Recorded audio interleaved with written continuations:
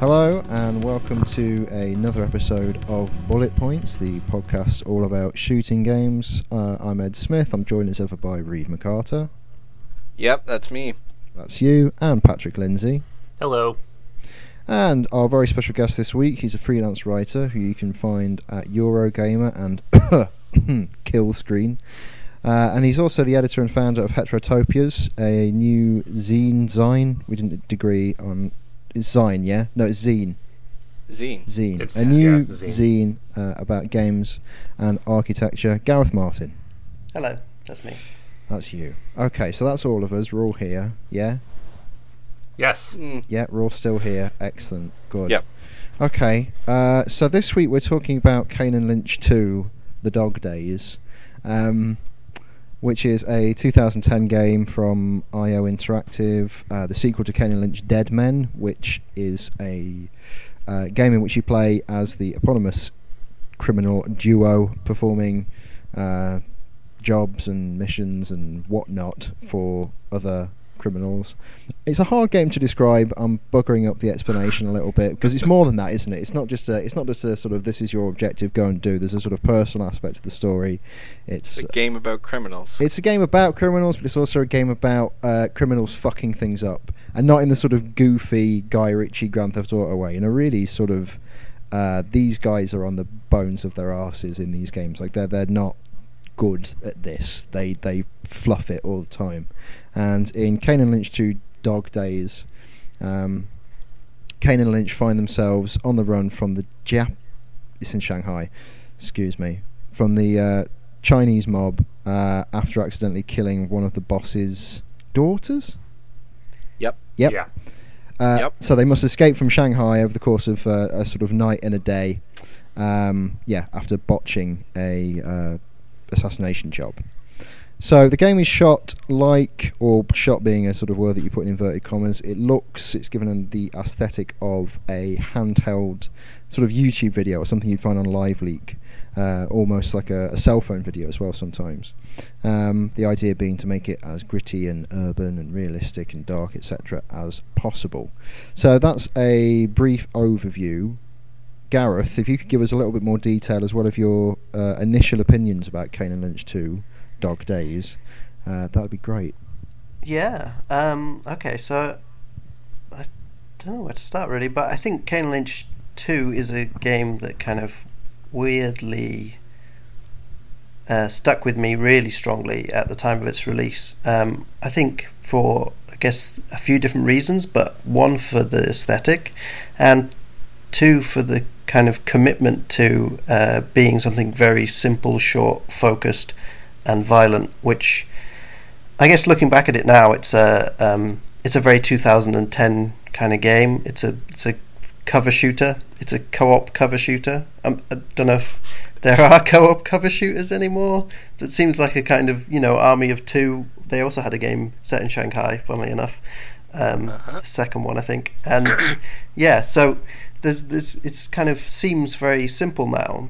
And I think that only kind of strengthens it, I guess, with time, because it just has this total commitment to its aesthetic, and it has this kind of commitment to this idea of these two criminals who really just fuck everything up all the time, and what that drags them into, and the idea that they just can't escape their own kind of failings as human beings, which is not really the typical subject for a 2010 shooter, really.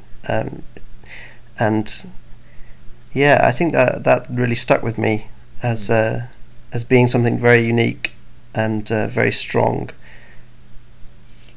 Reed, before I go to you and ask what you thought of the game initially, I think it's worth reminding people that when it launched, as Gareth mentioned in 2010, Kane and Lynch 2 was not well received. It wasn't well reviewed. It was, I think, maybe less than like heavily criticised. It was more just passed over and didn't really get much of a attention from reviewers, probably because of the echoes of the first game. I think the first game was it. As much as I like it, I can understand why people were dismissive of it, and I can also understand why their experience with the first game would make them less interested in the second. But it's experienced, hasn't it, something of a critical revival over the past few years. I think there's been a lot of things written about its portrayals of violence and its willingness to sort of get its hands dirty in the subject matter, and also things about the back and forth between the characters, what Gareth mentioned, the fact that they seem incapable of escaping their own failings and shortcomings, and rather than like a buddy cop thing, these people seem to like genuinely not like one another, and their dynamic is a lot more strained than you might normally expect from a co-op shooter. But sorry, yeah, what do you think, Reed, in light of those comments? Well, I was going to say that we should get back to some of the... I think talking about this game's reception at some point might be an interesting thing to come back to later on. Like when we recorded... this is a trivia, but wasn't Kane Lynch 2? It was like maybe like our 4th episode. Episode 7. Oh yeah, and the computer ate it. Mm-hmm. But I remember it was very interesting to talk about.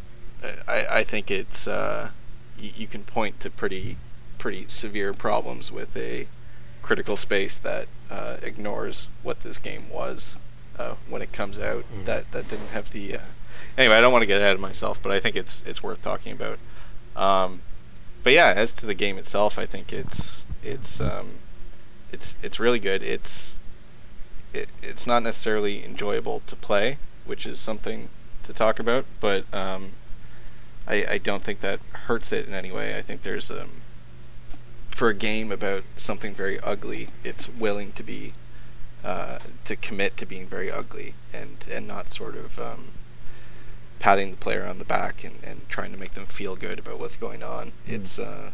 It's something that feels, I think, Ed, you're right when you say it kind of feels like a live leak video or something. It seems like this sort of illicit thing that was uncovered, where there are just all these touches of it where these people are characterized. Kane and Lynch are characterized as being just kind of shitty guys who are just trying to make money. There's never any really great goal to this other than making money. Aside from maybe one instance when Lynch shoots a guy for killing his girlfriend, and that's maybe the most heroic thing that happens in the game is shooting an unarmed man. I mean, it's important to say that his girlfriend is only in danger because of him, yeah. Because of his history of crime, and he's dragged her into this, and the whole thing is kind of, and also because of Kane betraying him. So at the same time, it's really, there's literally no redemption available for these guys in that sense. No, it's everyone just. I mean, Kane is a character too who. I think you could make the mistake of almost feeling sorry for him, but he's just such a complete and utter fuck up. He's trying to make things right with his daughter by selling arms to an unnamed African country. He wants to get her favor back by coming back to the States with a bunch of money by helping fuel a war with with black market weapons.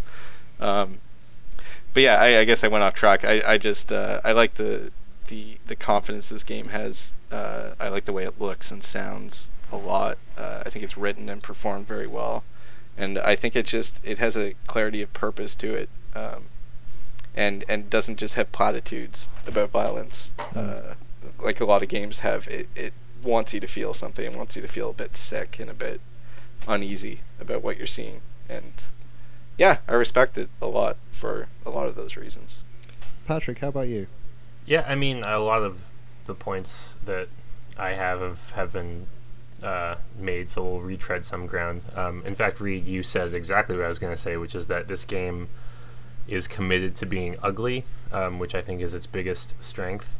Not just its subject matter or its characters, both of which are important, but just it's uncomfortable to play. Like, it doesn't control very well. The color palette is kind of glaring and almost nauseating to look at for extended periods of time. The guns don't really, like, anything other than a pistol is going to be wildly inaccurate at any sort of range. You shoot people and they just sort of slump over like sacks of potatoes, and it's really unsettling. In 2010 this sort of thing was unheard of, which is probably why it wasn't received better. And I'm going to say a really obnoxious thing right now, and say that Kane and Lynch 2 in that way was probably a little bit ahead of its time, in terms of making games that are about violence that aren't pontificating on, you know, player agency and your participation in violence. You're just watching horrible bad men do horrible things and do them badly, both in that they're hurting people and also they're just not very good at it. Some of my favorite parts of the game involve kind of the little collateral damage moments, which I'm sure we'll talk about, because there are lots of them. They're everywhere, both scripted and otherwise. Well, one of the things I want to spend a lot of time on, and I'm prepared to gloss over a few aspects of this game, because yes, I think we've discussed the fact that the characters don't really do anything particularly glorious or glorified. The violence often feels quite shambolic. The shooting often feels quite sort of abortive and chaotic, rather than clean and sort of mechanical, as you might find in a lot of third-person shooters. And Kane and Lynch 2, to me, it's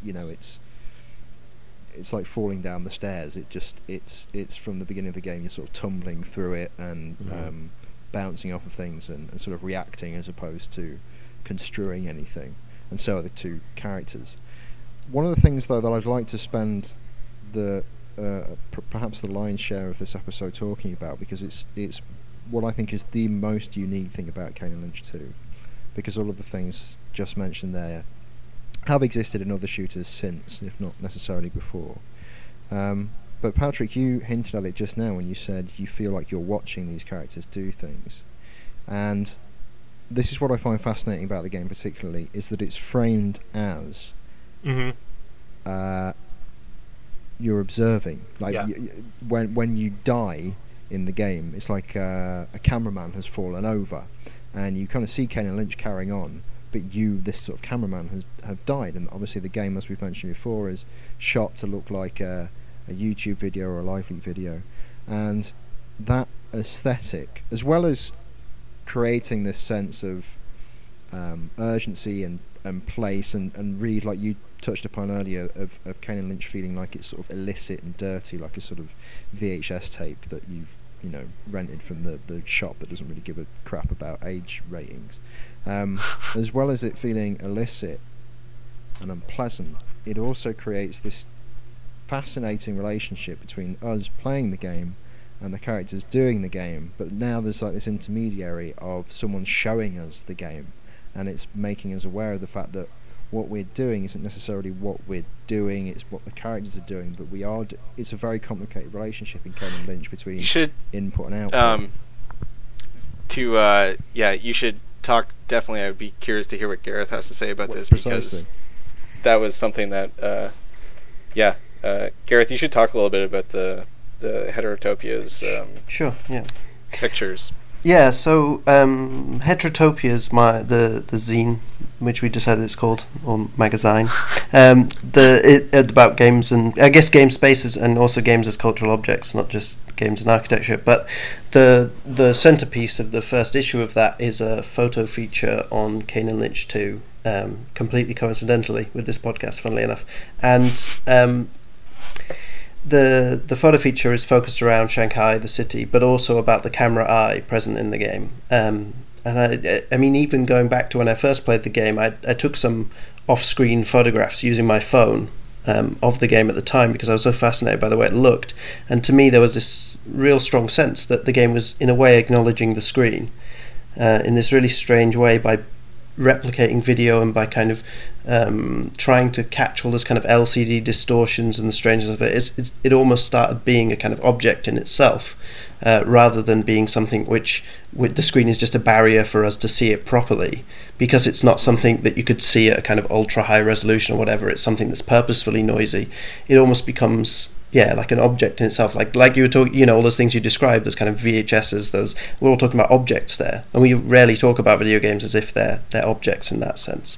And so I think this camera eye thing is something that's fascinated me, and so I did a photo feature where I used a 35mm camera and shot off-screen photographs of the architecture and the atmosphere of the game, kind of creating this impossible thing where you've got digital distortion happening in 35mm grain, you've got analog light leaks coming from the kind of old camera I was using, matching up with the kind of distortion stripes that come out of high bright lights when you're looking at them through a crappy camcorder or a phone camera. And so that project was really about kind of examining that eye and examining that view, that distance, and the strangeness of it. And one of the things that came up with that was I was approached by the art director of the game, Rasmus Paulsen, and he wanted to talk to me. Well, he was interested in talking about the game, I think because of this lack of critical consideration in a way. And when we were talking, one of the things that came up that really interested me is he talked about, with that camera that they committed to, that there's a kind of weird inconsistency.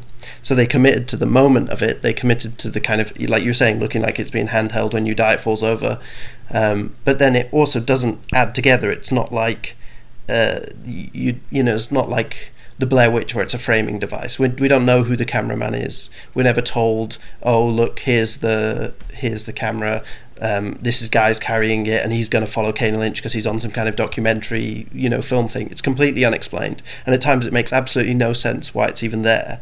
And so instead of actually pursuing a kind of what could be a quite, in a way, boring and laborious idea of what's a shooter if a guy's running around holding the camera, which sounds like a terrible idea, they managed to somehow tap into this slightly ethereal metatextual quality of having a camera there, that's very, very weird. I remember back when we did our Manhunt episode, this actually came up then because it uses a similar framing device, although it's way more explicit about it in that game. And one of the points that I think, Ed, you had brought up was that it's a way to separate the player from what they're witnessing / being complicit in, because in both Manhunt and Kane and Lynch, the actions that are happening on screen are very, very bad. So by framing it in such a way where the player is a spectator rather than an actor, there's kind of this, you can separate yourself from the protagonists even as you control them. And I'm not sure if that was necessarily an objective here, but it definitely, for me anyways, harkens back to the same sort of thing that they did in Manhunt with that. Well, what it makes me feel, and it goes doubly so for Kane and Lynch too, and Gareth, you're absolutely right, and I admire them so much for the reasons you described, for not making it a contrivance, for not making the cameraman into a character. I mean, cameraman almost, deserves quotation marks, because it's implausible that they're being followed around by this person because they're having intimate conversations, they're talking about doing criminal acts, they're doing awful criminal things that no right-minded crook would ever let somebody film.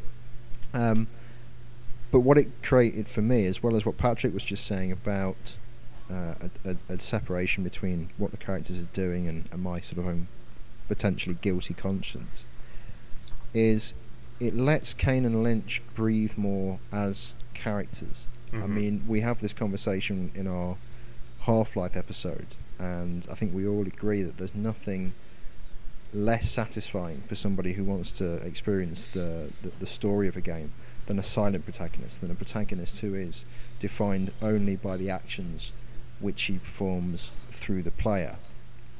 So with Kane and Lynch 2, because I know, or I'm sort of implicitly directed to believe that I'm watching these characters, they are now outside of me. They are not me. They are defined by more than just the things that I make them do. They have like a life to which I can have no access. This sort of second person framing device makes them seem like external objects to me, and as such like their own people, like more fully formed people. So when they do these ridiculous and terrible and awful, make these awful mistakes, they seem much more human. They seem like fully fleshed out characters with flaws that are not simply the result of me putting the wrong input into the controller. That's a very powerful effect, I think. It's interesting though, because I don't know, that's sort of the default way I feel about most characters in video games, and I don't know if that's typical or not. that's why a lot of stuff rings false for me when experiences from a game. An anecdote is, I ran here, I did this, or you, because I don't know if maybe it's just something about how I'm wired, but that's how I approach these things. First person or third person is I'm just helping, or not even helping. That's not the right word. It's almost like I'm directing something. The character is still an independent actor, but I don't know if that's common. And I think it's really interesting. Patrick is right to bring up Manhunt again with this too, about these games that really zoom in on that really reinforce the idea that you are not these characters. I think there's an interesting thing that happens very specifically in Kane and Lynch 2 as well, like a really subtle thing of distance. That in Kane and Lynch 1 there was this weird co-op mechanic that probably everyone's forgotten, which Kane is supposedly Lynch is supposedly crazy schizophrenic, I believe, although I think the game is not very clear. And there's one point in the game where if you're playing split screen, then all of the cops appear with like dog heads, I think it is, because he's having a delusion, and it's something that's kind of weirdly not talked about. It's almost like something that they had as an idea, but then they didn't really want to kind of make like a full back of the box feature out of it, and so then they just do it in this moment, and then it's all a bit strange. And if you're playing single player, then that's the bit when Lynch goes crazy, I think, and kills a load of people in a bank robbery for no reason. Like, he just starts shooting civilians, because that's always the tension in the first game, I think, that Kane is a supposed professional and Lynch is a medicated psychopath, as they described him, I think, on the materials. And it was that he messes everything up because he's crazy. But in the second game there's this weird thing where during some of the gunfights Lynch will start talking to himself, like in this really extreme way that you would never hear you never hear game protagonists talking. Like, you never hear Nathan Drake going, "Oh fuck Nate, fuck, oh I'm gonna die, oh no," and he's just literally like going on like this, and he's just talking, and he's saying stuff that you can't quite understand, and yet they never kind of instrumentalize the video distortion as a kind of analog for his like insanity, or they never kind of put a hallucination in there, or they never put you inside his head. So there's these really strange moments where you're directing him around in a gunfight, and all you're trying to do is like, get kind of headshots or whatever. You're just trying to kind of get through this fight, and yet the character's kind of babbling on, and there's this weird sense of disconnection that you're like, oh, I'm not doing this, he's doing that. It's like, but I'm still puppeteering him around. And it's I found that really effective, and I can't think of many other examples of that, really. Yeah, and I thought that I'm trying to think. I think that's happened. Well, I guess perennial classic Spec Ops: The Line does that as well.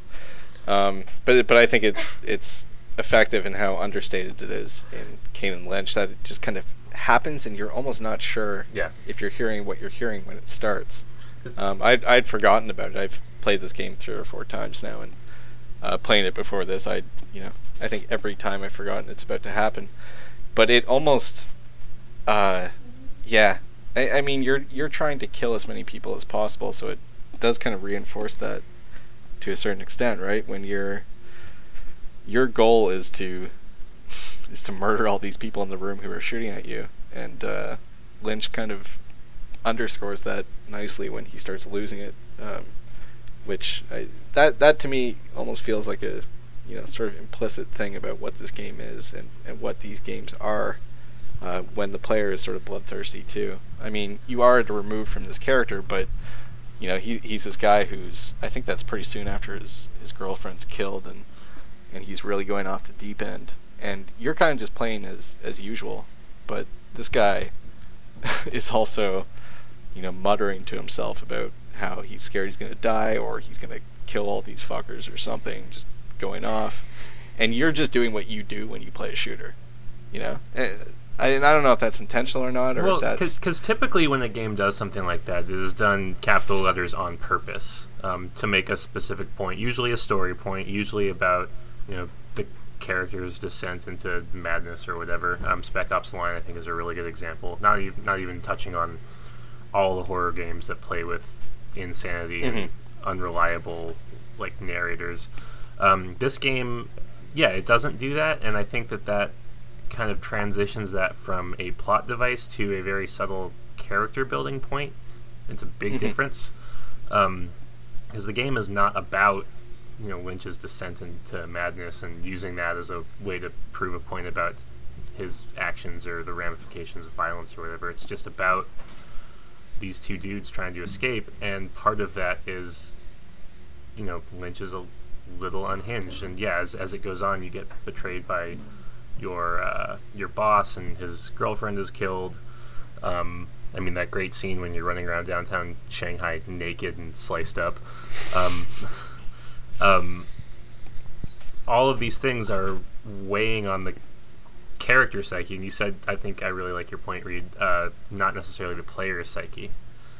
So they just kind of pull that through by demonstrating very subtly that, yeah, this is...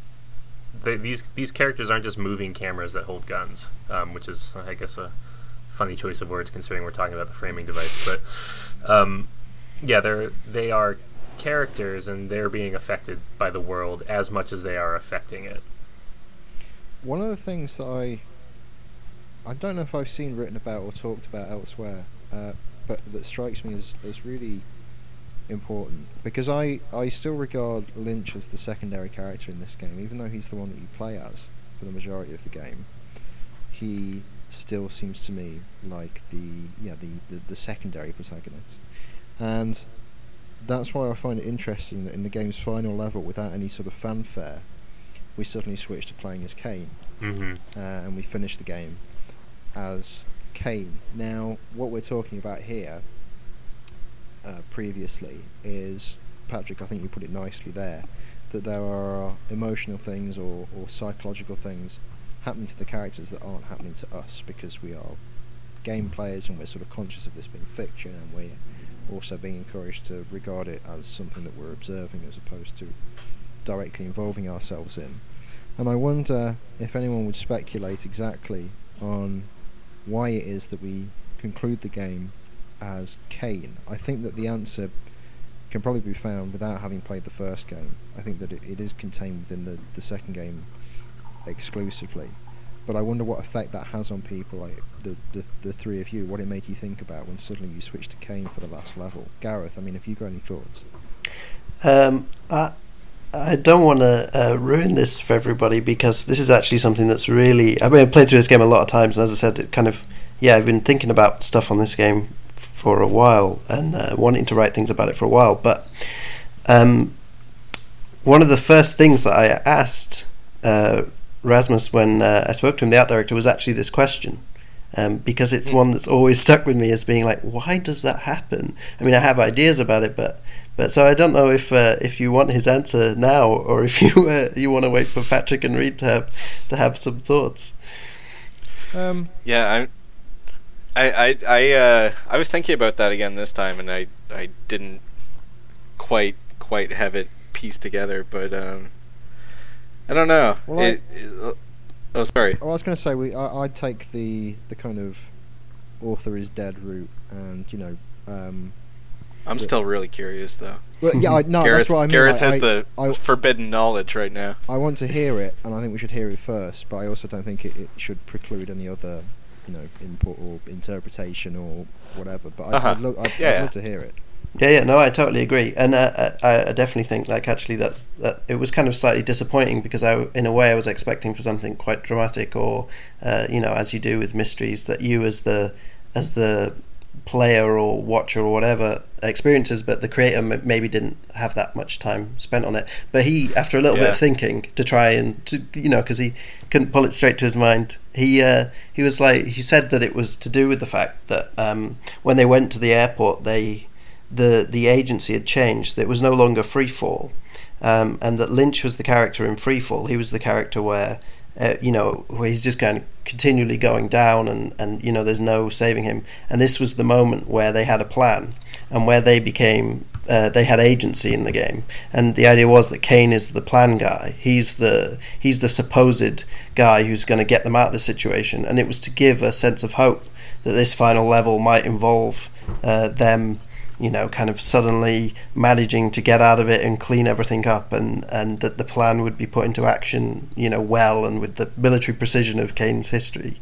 And that was his idea. My thought is not super dissimilar from that. I know that we talked about both Kane and Lynch as being completely devoid of redemption, but there is a sort of a sense of you playing them through their own kind of redemptive arcs. Lynch's is much more localized and contained. He's basically just trying to get revenge on the people who murdered his girlfriend, and you do that.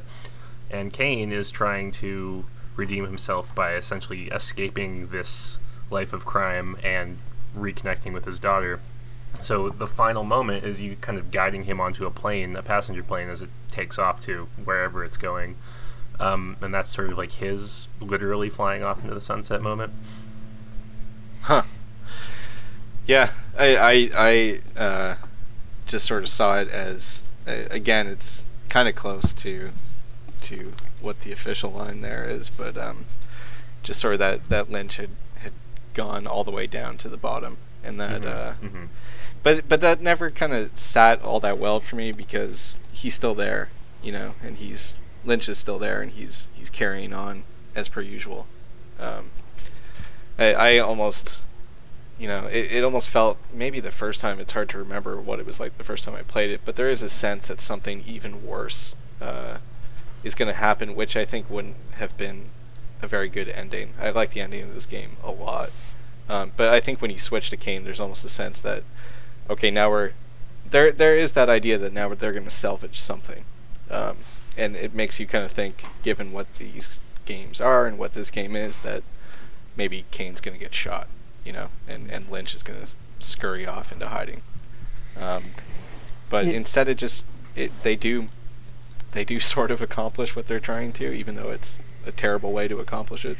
Well, they accomplish the continuation of their own torture, right? Like, this is the kind of, this is, the endings is pretty, also something really among the kind of group of things that marks the game out from kind of similar games, I guess. But yeah, I think there is that sense that that it's also distancing, I guess, the Kane switch. For me, I've always thought of it as a kind of refusal to let you have some kind of payoff, because you've been Lynch or whatever, even though that's very questionable in the way the game portrays it. You don't get to be him, and then the game is very clearly like, well, now you're Kane. You don't get to be Lynch at the end of the game. You don't get to have some kind of, we're not going to kind of wrap this all up nicely for Lynch here. No, we're just taking him away from you. He's you're not him, and it kind of distances you really strongly. It makes for a very cold final level, really, especially also the setting of the airport, which has a kind of stronger, like, neutral element to it than the intensity of Shanghai.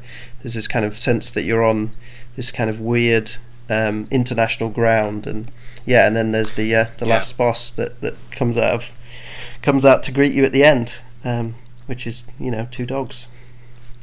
Yeah. Oh yeah. I think this was the first time I managed to do it without shooting the dogs.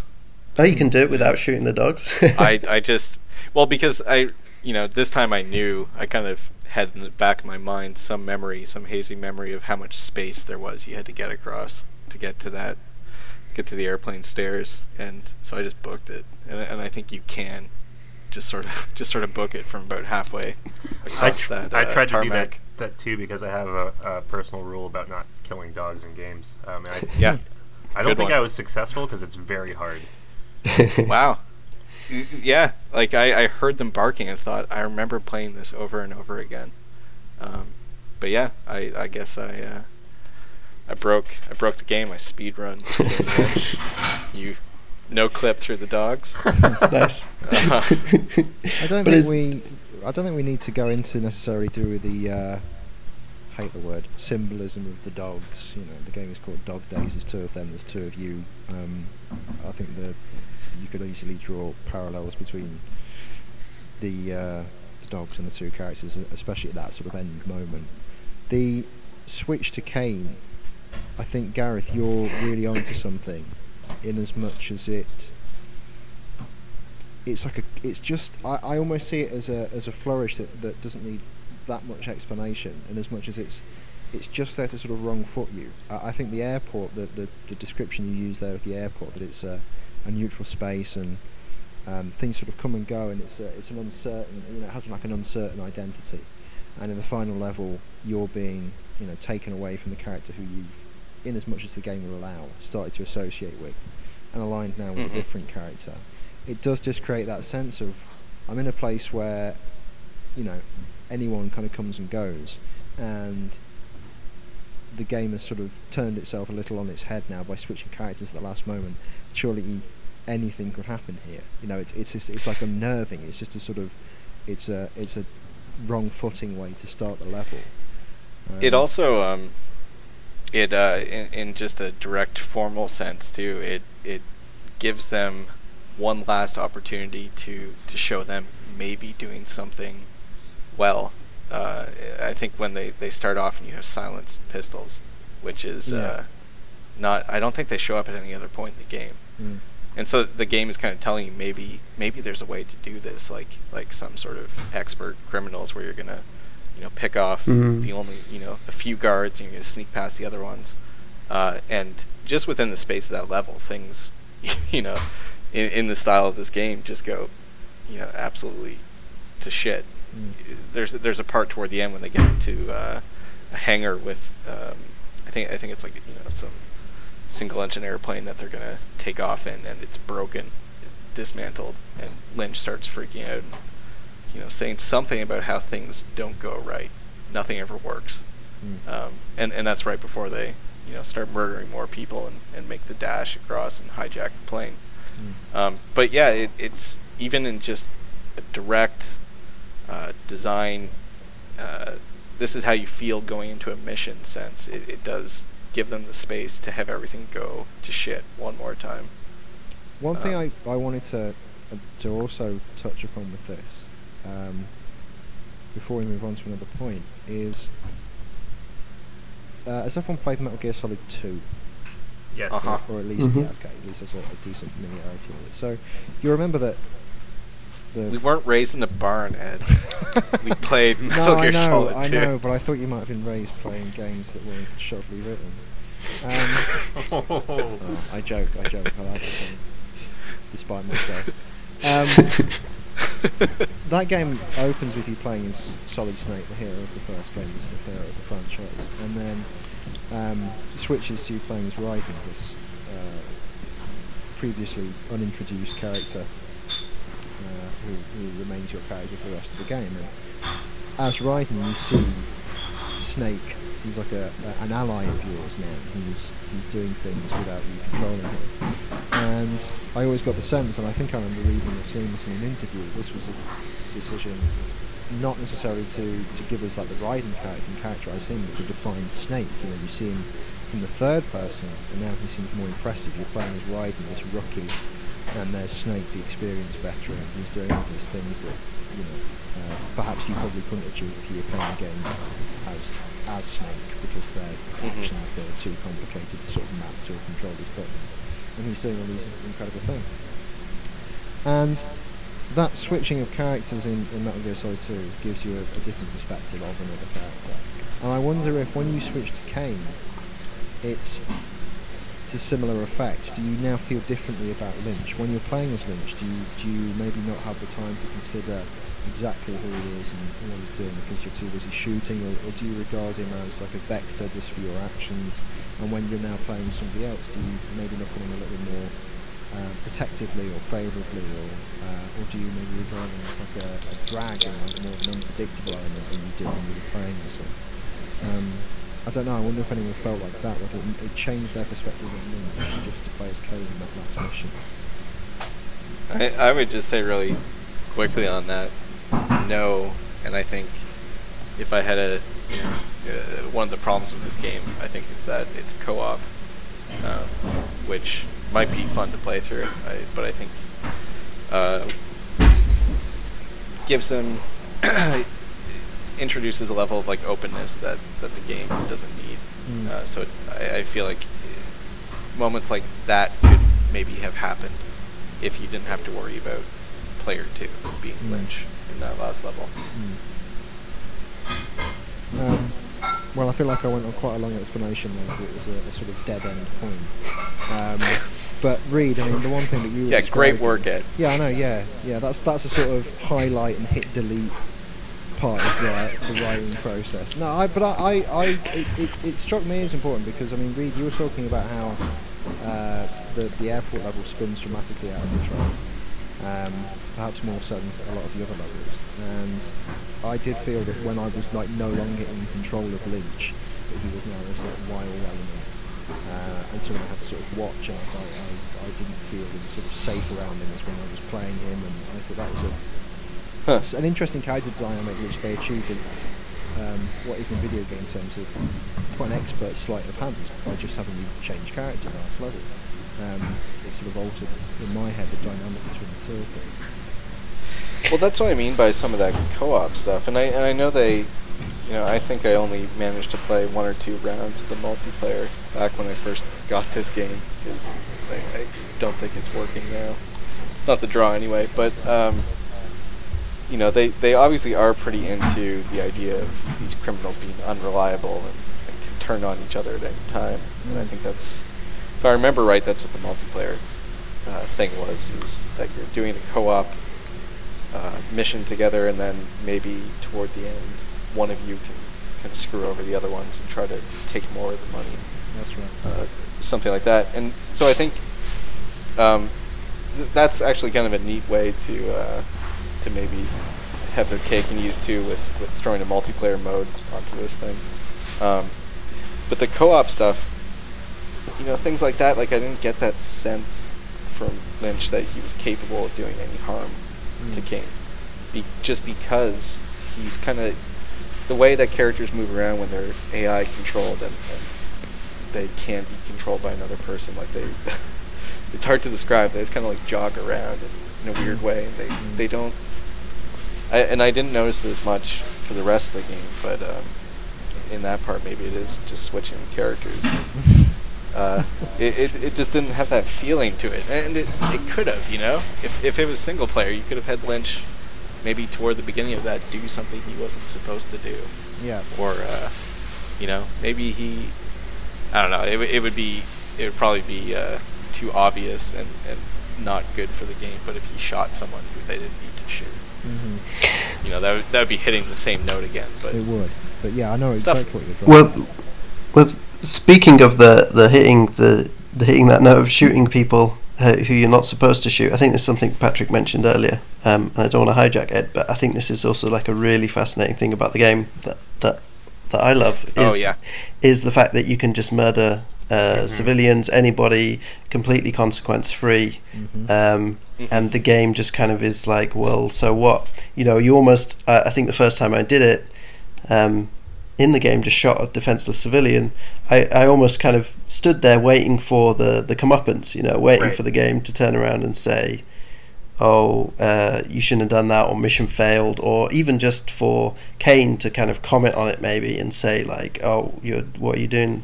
But it was just the kind of silence, and combined with the fact that strange headshot filter that you get, where they blur out the violence in that kind of classic thing of making it more violent by not showing the kind of explicit detail of shooting somebody in the head. The whole thing just was such a bizarre and broken experience that it's really fascinating and a very strange thing. It is really unsettling because you're in shootouts outside in the middle of an intersection, and there are people in cars like cowering behind their steering wheels, which like it was a choice for them to put that in there. You can ignore them and they do nothing. You can shoot them and nothing happens. You're such a destructive force in that game, and this is slightly different, but it kind of falls along the same lines. There's a point fairly early on, but I remember it happening specifically because it kind of knocked me on my heels a little bit. You go from killing mobsters to killing cops, and for a large part of the game, you're killing cops almost exclusively. And not just killing them, like you can shoot them in the head and blur their faces out, like Gareth was just saying. And it's kind of made me wince the first time. There's just so much. It seems funny to complain about like death and destruction in a shooter game, but this game is so just sort of casual and blithe about it. The fact that the characters don't even really acknowledge even the initial murder that kind of sets off the chain of events when this woman is killed. The issue isn't, oh crap, we killed this woman when we didn't mean to. The issue is, oh crap, what's going to happen to us now? Yeah, she was the wrong defenseless person to kill. Mm-hmm. Right. And yeah, they wouldn't have cared if she was just that guy's girlfriend at the beginning. Yeah, exactly. It's, I don't know, there's a part of that I find really hard to stomach, and I think that's kind of the point, which is why I love that they did it. Well, what I think is conducive to that feeling is Kane and Lynch, the aesthetic is sort of, I don't know how to describe it really, apart from the word neutral. It's everything seems as kind of reputable and it's distinctive as one amoral. Another. Well, yes, it is, but it's morality almost doesn't come into it. What I'm thinking of is when you sit on the main menu, it's got this kind of simulated handheld footage, and it's completely innocuous things. It's like, just a camera of like through the window of a moving car, and it's catching this kind of like nothingy pop music going on in the background. And when you escape as Kane and Lynch without any clothes, they don't return in like suits or whatever. They just grab like rags from this shop and put them on, and just to dress themselves and things like that. The aesthetic there is it's not like cultivated. The camera isn't picking up like some great vista. It's just some footage of a moving car with some pappy pop music. These guys aren't wearing like cool suits or like great outfits. They're just getting clothes and putting them on.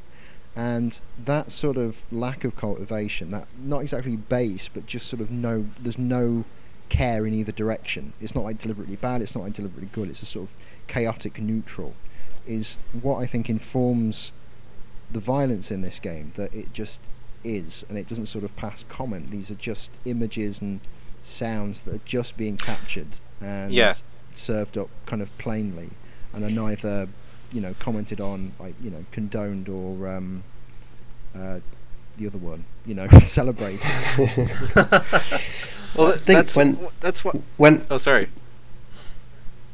No, I just wanted to mention, in connection to that and the aesthetic, is one thing that Rasmus, when I spoke to him, mentioned, the art director, was that this idea of it being a love letter to the leftovers, to what's left, the stuff that's kind of not looked at, the stuff that's in the corners, or he talked about pointing something dramatic or violent happening, and you pointing the camera in the corner or slightly in the wrong direction, and this idea of the kind of the not looked at, and I think that's really strong. I think you're very right in that kind of picking on that as an aesthetic, as being something that is neutral, but it's also kind of it's almost evening the ground between the dramatic and the violent and all the things that we that film and TV and games all heightens. That arc for the characters, that sense of like, okay, here's a moment where someone dies and we have this big music and we have this big moment, and here's a moment where we're just hanging out and that's quiet, and it kind of equalizes all of that, and it makes the trash the same as the product. It makes the content all the same. Indifferent is the word. Like, I think in a lot of violent games, as in violent films, what we're trying to find is like a suitable background for violence and suitable costumes for these characters to make them look a certain way for when they perform violence. Kane and Lynch seems to, although obviously it will be very cultivated. These things go through lots of decisions, and as we've all gleaned from your interview with the art director, it's a very deliberate decision, but it doesn't look it. It looks indifferent, and that's what makes the violence, I think, more affecting, because it seems less fictitious. Is because it's not against a background that seems like spectacular and dramatically relevant. It's just against a shop in the street. Yeah, well, that's what I was going to say. I mean, I have pretty strong feelings about how a lot of the way violence is treated in action games and action films and so forth and so on. And I don't think you can say there's a right way to do it. Something like a Blood Meridian in books is very effective treatise on violence. But sort of what both Ed and Gareth were saying about the way that the sort of the indifference of this and the feeling that it is something that's just kind of discarded, the way that the aesthetic works and the way that things like the pause menu that Ed was talking about, where it just sort of looks like the camera's been set down and it's just looking out a window, with rain coming down or something. It almost gives you the feeling that this is something that has happened, that is found and being brought to you for you to look at and just sort of presented. Here it is. Here's 4 hours of something bad that happened that you've never heard about and that you would never hear about, really. Well, maybe you would, because there's a lot of police officers being killed. But the idea, it almost seems like, is that this kind of crime, this sort of pointless, just sort of pointless, greed-driven crime that doesn't necessarily accomplish anything, that leaves so many people dead, is just something that happens around the world all the time. And it's I'm trying to think of the best way to put this. It's nihilistic. It's purposeless. The shit is just happening, and it's not grand and operatic. It's just human. It's just dirty and shitty and very human and normal. And I think everything about the presentation of this game reinforces that. The alleys and the garbage, and it's deeply unsettling, I think, and it never guides you toward its message. It says play this, and then maybe sit back and think about what you just saw, and the fact that it's in a named city in the world. I don't know. I don't know if I expressed that properly, but it's so effective to me. I think you have, and it brings onto one of the last points I'd like us to discuss. I think that the term that comes to my mind is anti-drama. It's the antithesis of dramatic. Like, drama is like, Reed, like you were just saying, it builds to something and it has some sort of resonance, and it's constructed in a way that is dramatically affecting to us immediately. Whereas Kane and Lynch 2 is anti-dramatic. The scenes have not got dramatic resonance. The scenes don't imply that this is important or significant. The characters don't seem to achieve anything particularly notable either way sometimes. But this is, and also the game's ending, by the way, reinforces this, where they just get on a plane and it just bluntly cuts to black, and that's it. Like, you don't see them discussing, like, thank God we got out of there, or what are you going to do next. They get on a plane and that's the end of the game, because that's it. But this is where I want to talk about the central fault, I think, of Kane and Lynch 2, and the thing that almost, for me at least, like, breaks it completely, like, comes really, really close to snapping the whole game over its knee, which is the level where Kane and Lynch are finally apprehended and taken to the skyscraper owned by the person whose daughter they wrongly killed at the game's beginning. Oh, yeah. And they get free of their captors and get free of their binds, and they're still in the helicopter on the way there. And it seems to me, given everything that's gone in the game before and everything that comes after, like, these two characters would take the helicopter and go and just leave, and that would be much more in keeping with the aesthetic we've just been discussing that the game explores so rigorously. But what they do is they attack the skyscraper. They go on the offensive rather than just running away from these what have been characterised to us as impossible to defeat, terrifying government forces. They now go on the assault, and they destroy this skyscraper more or less, and like fight their way to the top floor and kill this guy. And it's like this small moment of redemption or revenge or whatever. And it is like the closest the game comes to a dramatic scene, and it ruins it. Like, it nearly kills it, because where does that come from? I think if you accept the interpretation that Lynch is kind of coming apart at the seams, it's a little bit easier to swallow. The idea that he's wanted nothing more, at least for the past hour or so of playing, than to exact revenge on the people who killed his girlfriend, and now he has a powerful weapon in the form of a helicopter and a side-mounted grenade launcher, basically, to do that. That said, yeah, I agree with you. It's my least favorite part of the game, and the part that comes after that I don't like very much either. But if you still kind of follow the game through the perspective of the characters and sort of what's happening inside their heads, it sort of makes sense. I don't understand why Kane goes along with it. Well, that's the thing, right?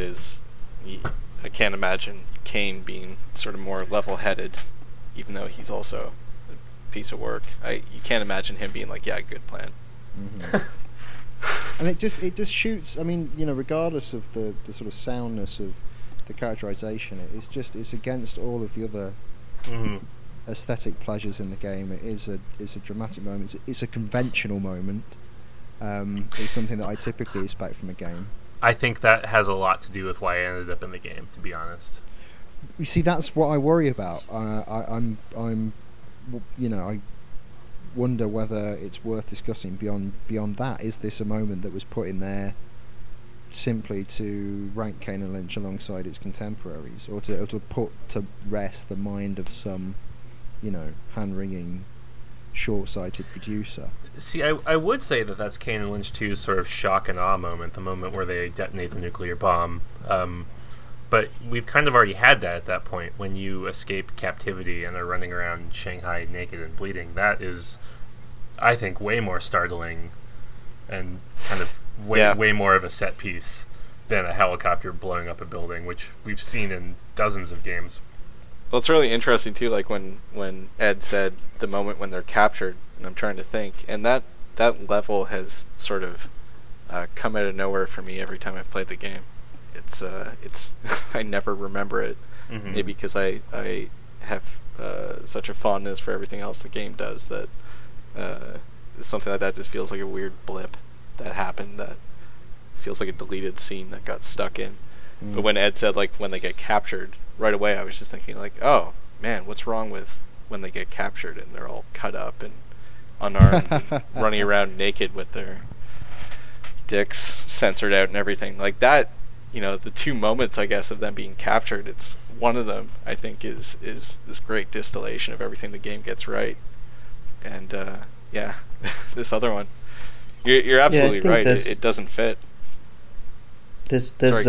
No, I think this is totally right. I mean, that's the bit that kind of makes me sad in this game, or when they abandon intimacy, and I think the ending kind of re-delivers it, because there's nothing more kind of intimate, depressing, and visceral than just shooting two dogs dead in an airport. In a kind of it kind of ruins that final chase as a dramatic, exciting moment, because you just do a horrible thing. And it's funny, Patrick was saying about he doesn't shoot dogs in games, so there's an awareness there that it's worse than killing hundreds of cops. It's this kind of shooting two dogs, but there's this sense of intimacy in all its best moments, and even in that first shot, the kind of amazing first shot of the game, which is a shot of a camera, and in the screen of the camera we see Kane Lynch being tortured, and there's that real intense level of intimacy and this kind of scale of you don't actually need to kill necessarily hundreds of people to get these effects, and I guess that's the tension of the game. That's where I wish the game had pushed more. I wish it had reduced the number of enemies it had to have in it, in order to really be considered a kind of, there's times where it feels like padding to me. There's even a point where Kane, when you're shooting kind of a seemingly infinite number of Chinese army people, and Kane's where are these guys even coming from? And it's kind of, I feel like the developers even just put that in, to just be like, yeah, we know. It's kind of, it definitely has moments where it just kind of throws off this intimacy of being, in a kind of horrible, shitty DVD shop, shooting a policeman with an insanely inaccurate automatic weapon while you're listening to kind of Chinese music and air conditioners and God knows what else, all around you, and those levels of intense intimacy. It does seem hilarious that you also have bits where you're kind of chain gunning a skyscraper, and it's definitely an abandonment, I guess, of some of the things that make it a really compelling experience.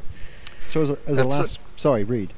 Oh, I was just gonna say, when Gareth says that too about there being at times in the game, I think at times it works well just with the sheer scale of the violence on the streets mostly. I think when you're shooting cops and there's civilians running around, that's when it works to have a lot of people and too many people and too many bullets going around.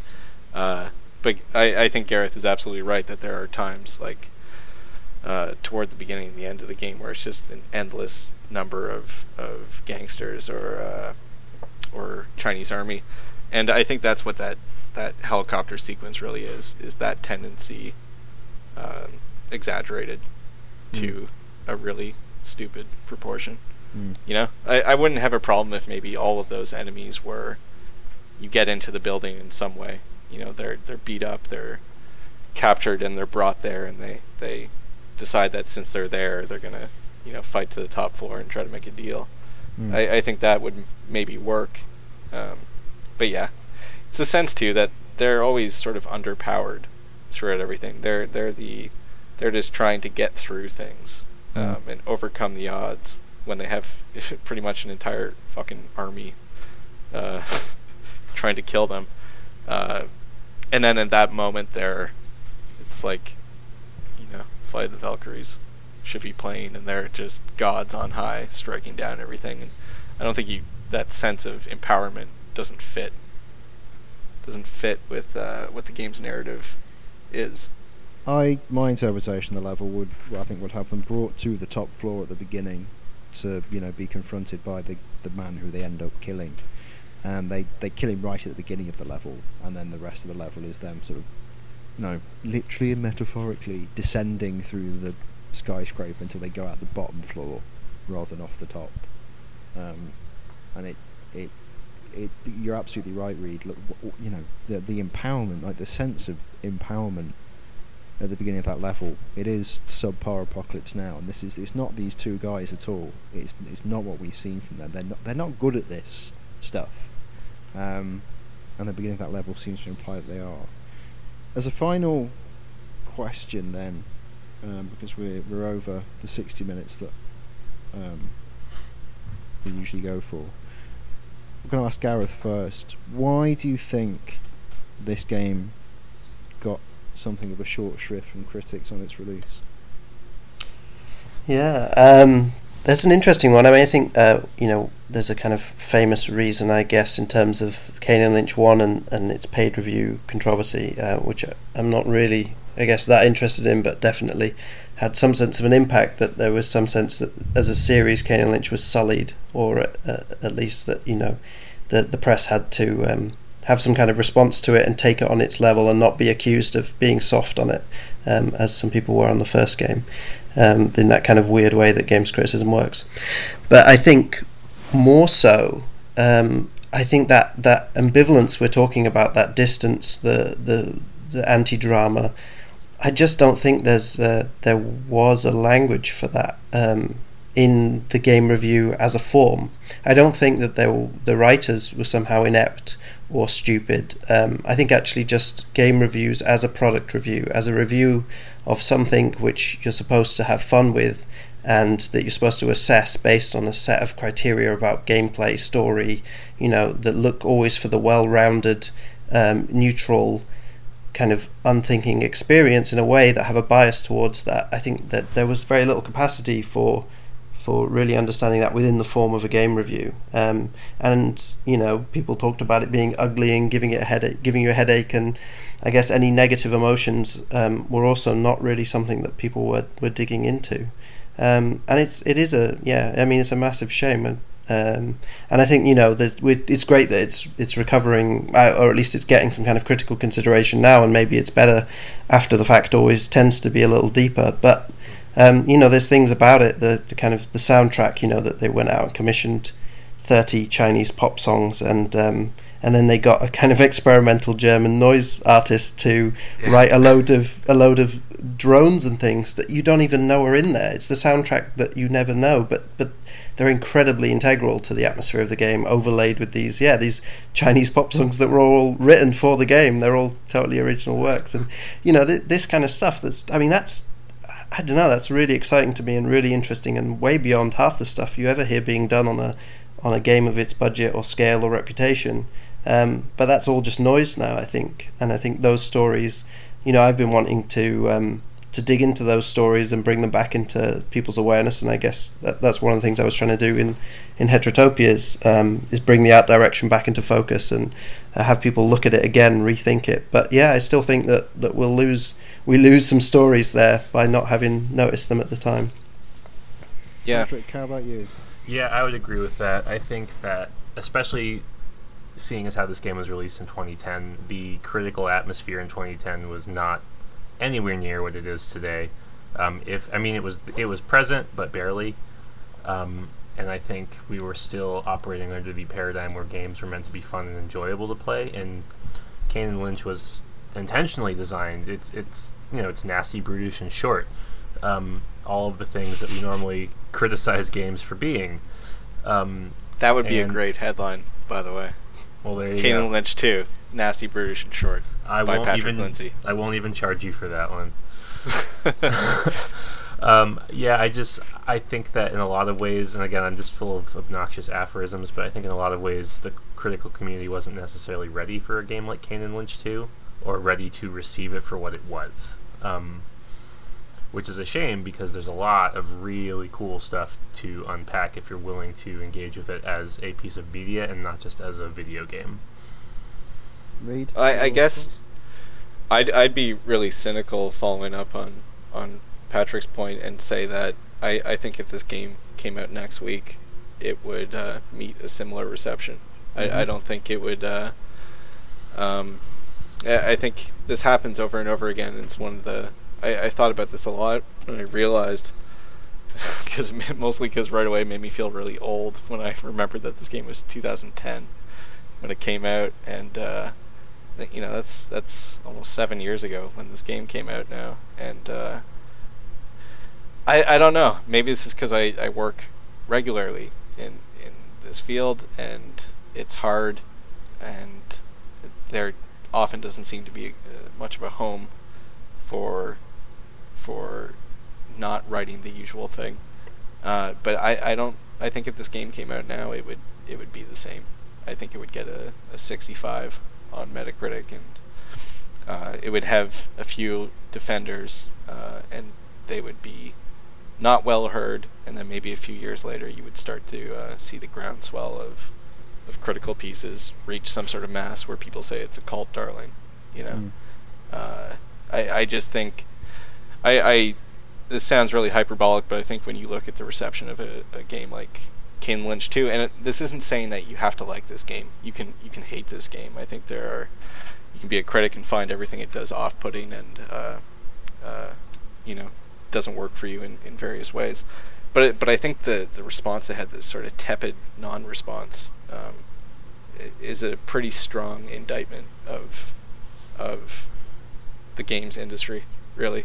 Mm-hmm. And I'm not just saying the makers of games and everything. I think Gareth is talking about all this stuff about the Mona Moore soundtrack, and the visual design of this thing, the subtlety in character building and plot and theme and narrative focus, the discussion on violence within a mainstream action game.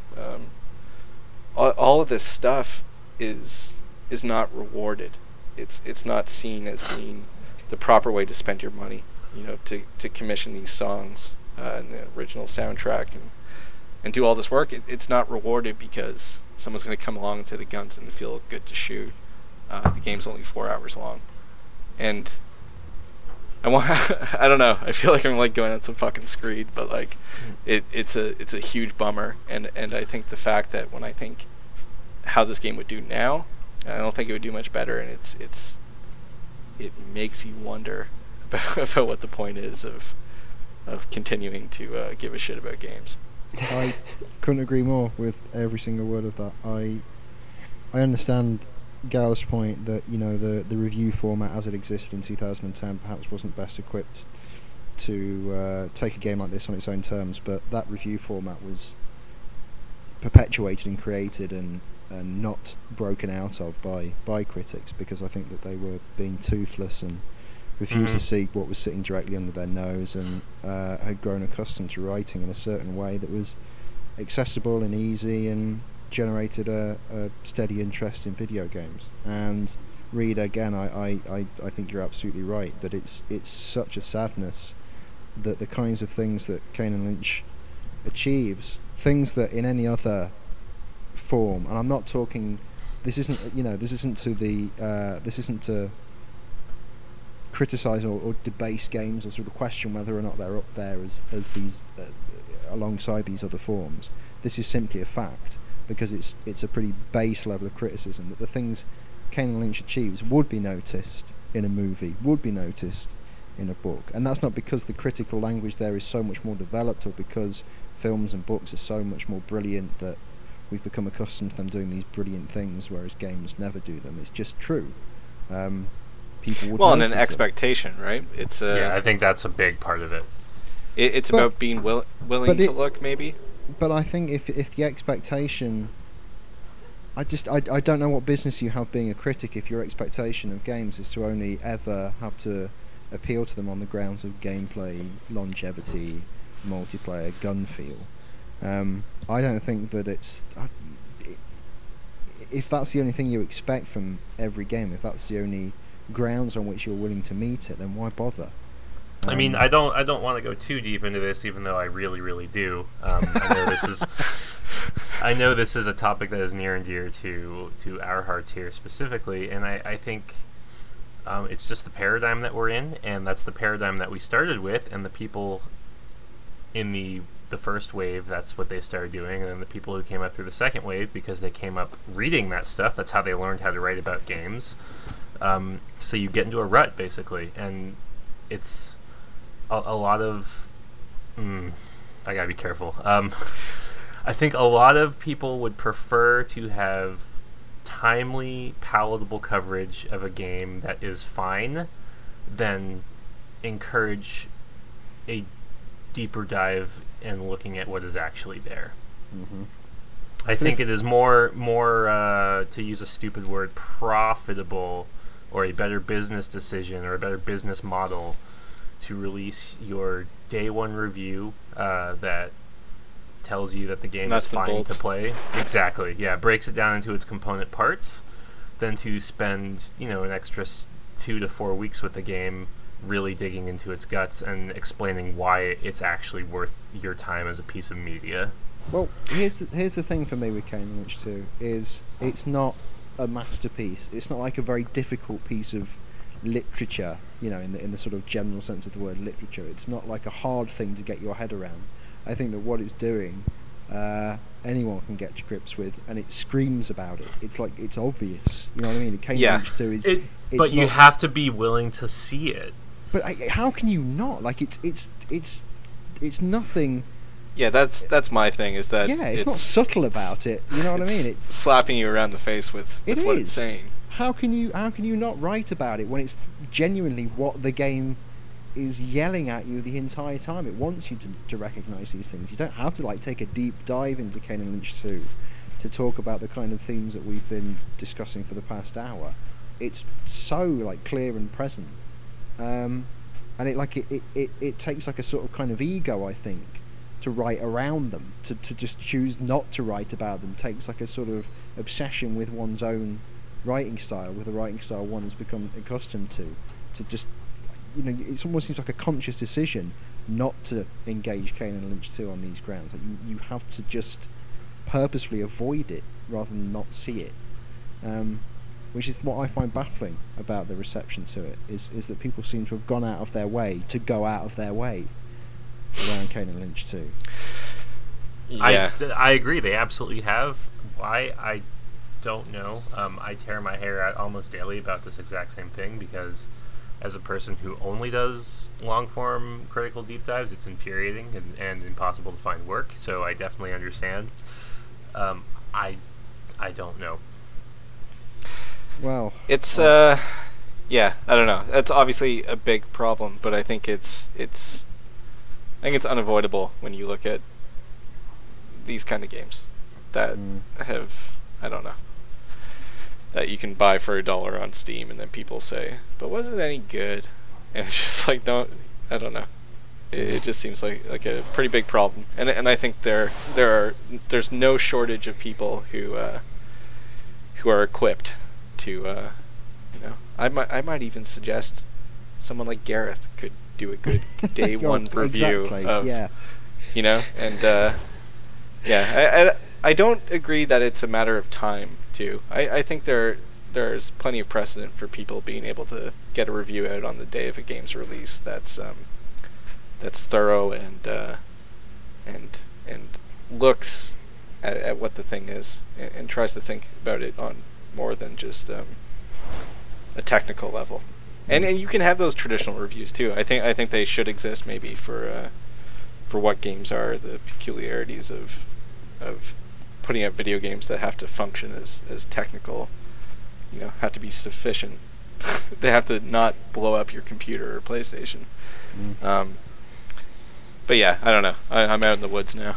Just to potentially slightly stem the tide of depression, I would like to say, as somebody who also writes outside games and who's married to a theatre and performance critic, Diana Damian, I think this is not as isolating games as you guys are maybe suggesting, or as you might imagine, because I've just kind of watched these past few weeks a playwright called David Hare, who's one of the most respected British playwrights, call out British theatre, which is not progressive anyway, for being infected, he used the word infected, by European theatre styles, which he kind of called empty and baseless, and this is if one of the most famous playwrights, if not the most famous living playwright in the UK right now, and was backed up considerably by Michael Billington, the Guardian's theatre critic, who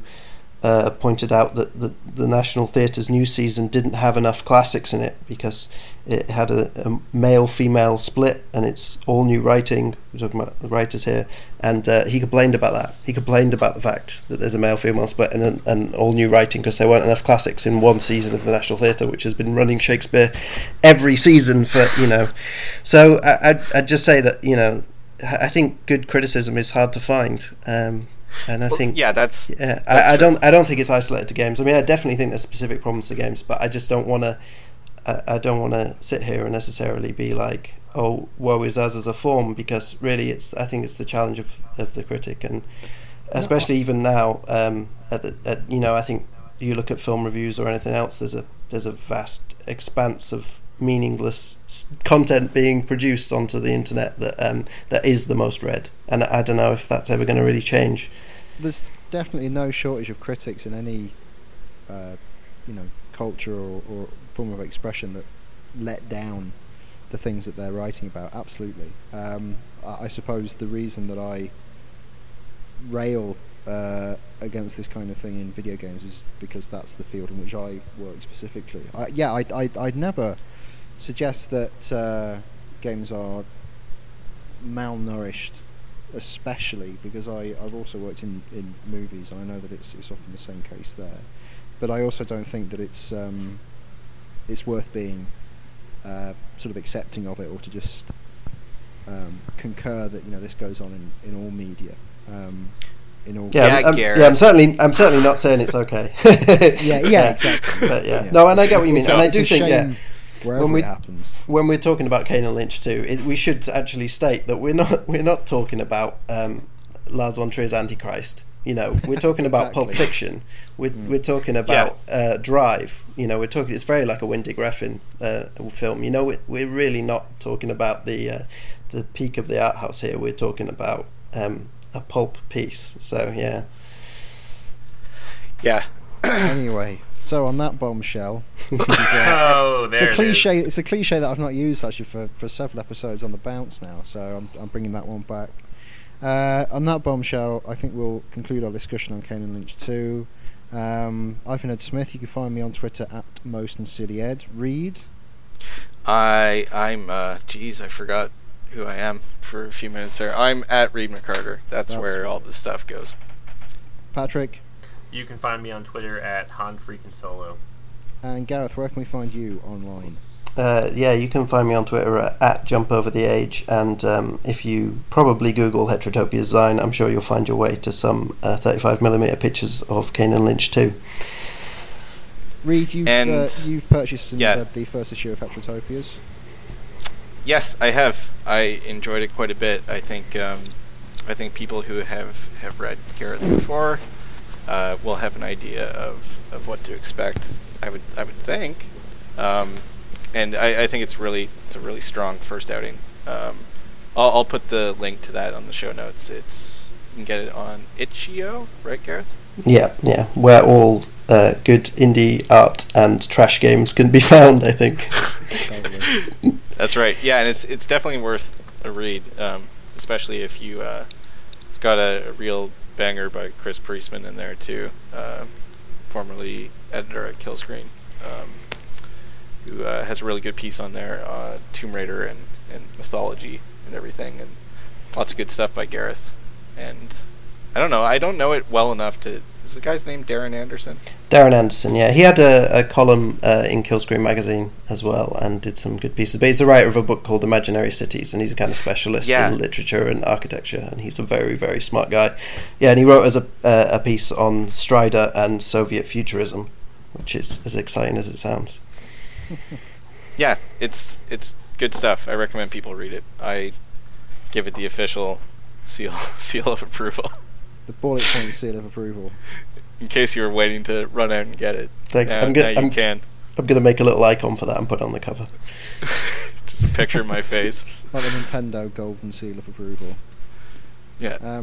So yeah, please do check the show notes for links to the first issue of Heterotopias, and you can also find other work from Reed, Patrick and myself, as well as a variety of contributors at bulletpointsmonthly.com, where we take one game and cover it for an entire month. This month, as you're listening to this episode, we are still doing Resident Evil 7. Next month, have we decided on the game for the following month? No, don't announce it yet, because God only knows what'll happen. Okay, it's a tap on the nose kind of thing. But yeah, please go to bulletpointsmonthly.com, and of course, if you enjoy this podcast and if you enjoy our written work, you can donate money to us at patreon.com/bulletpoints. We desperately need it, don't we, Reed? Oh, we do. Don't we, I kept Patrick? putting those. I'm here just taking all of my hefty, impressive-looking tomes on game design and ripping pages out and burning them to keep warm. See, I'm down to burning games. I'm throwing like Dead Rising 2 on the fire right now. As Smells just nauseous fumes. Yeah. In the Smith home. Yeah. Yeah, I was taking pictures of my cat. I guess I should make it official that we will be turning my cat into Sausage Links if we do not get to $100 a month minimum. There you have soon. it. Support Bullet Points, or we're going to eat Reed's cat. Yeah, that's right. I don't want to do it. I love my cat. It breaks my heart. Well, there you have it. Yeah, give us money or a cat dies. That's right. Yeah. And I guess I wanted to butt in last thing too. I'd be remiss not to remember to mention that if you're interested in more stuff about Kane and Lynch aside from Heterotopia's first issue, there's a good article on it, good essay on it from Shooter, that way back. That's right. Thing, by Phil Salgado, kind of just talking about the ugliness of Kane and Lynch 2 and contrasting a bit with Max Payne 3, which it has share some DNA with. Yeah, definitely. Yeah, have we done that game on this show? We've not done Max Payne. No, we're no. due though, eh? Okay. We had to do this first. This is you read Ulysses, you read the Odyssey, and then you read Ulysses. You have to know what it's about. Max Payne 3 is a game that that's top 5 stuff for me. That one. This is real fucking IO Interactive is Homer, and and Rockstar Games is James Joyce. James Joyce. Sorry. Oh, right. Well, on that classical literature bombshell, I'd like to say thank you, Gareth, for joining us on this episode. Really appreciated having you. You came on here to talk about No Man's Sky, didn't you, in the past? I did. We had a war of words about No Man's Sky. We did. Yeah, please go and listen to that episode because I enjoyed that one very much, and that's a game that's really warrants a discussion. Still playing it. Wow. Okay. Well, I'm going to have to ask you. I'm going to ask you about that off air because that's something that I could grill you about for a long time. But yeah, thank you again for listening. Do check out the show notes for all the things that we've mentioned, and we'll be back in a couple of weeks with another. forget it. We'll be back. All right. See you. Bye bye.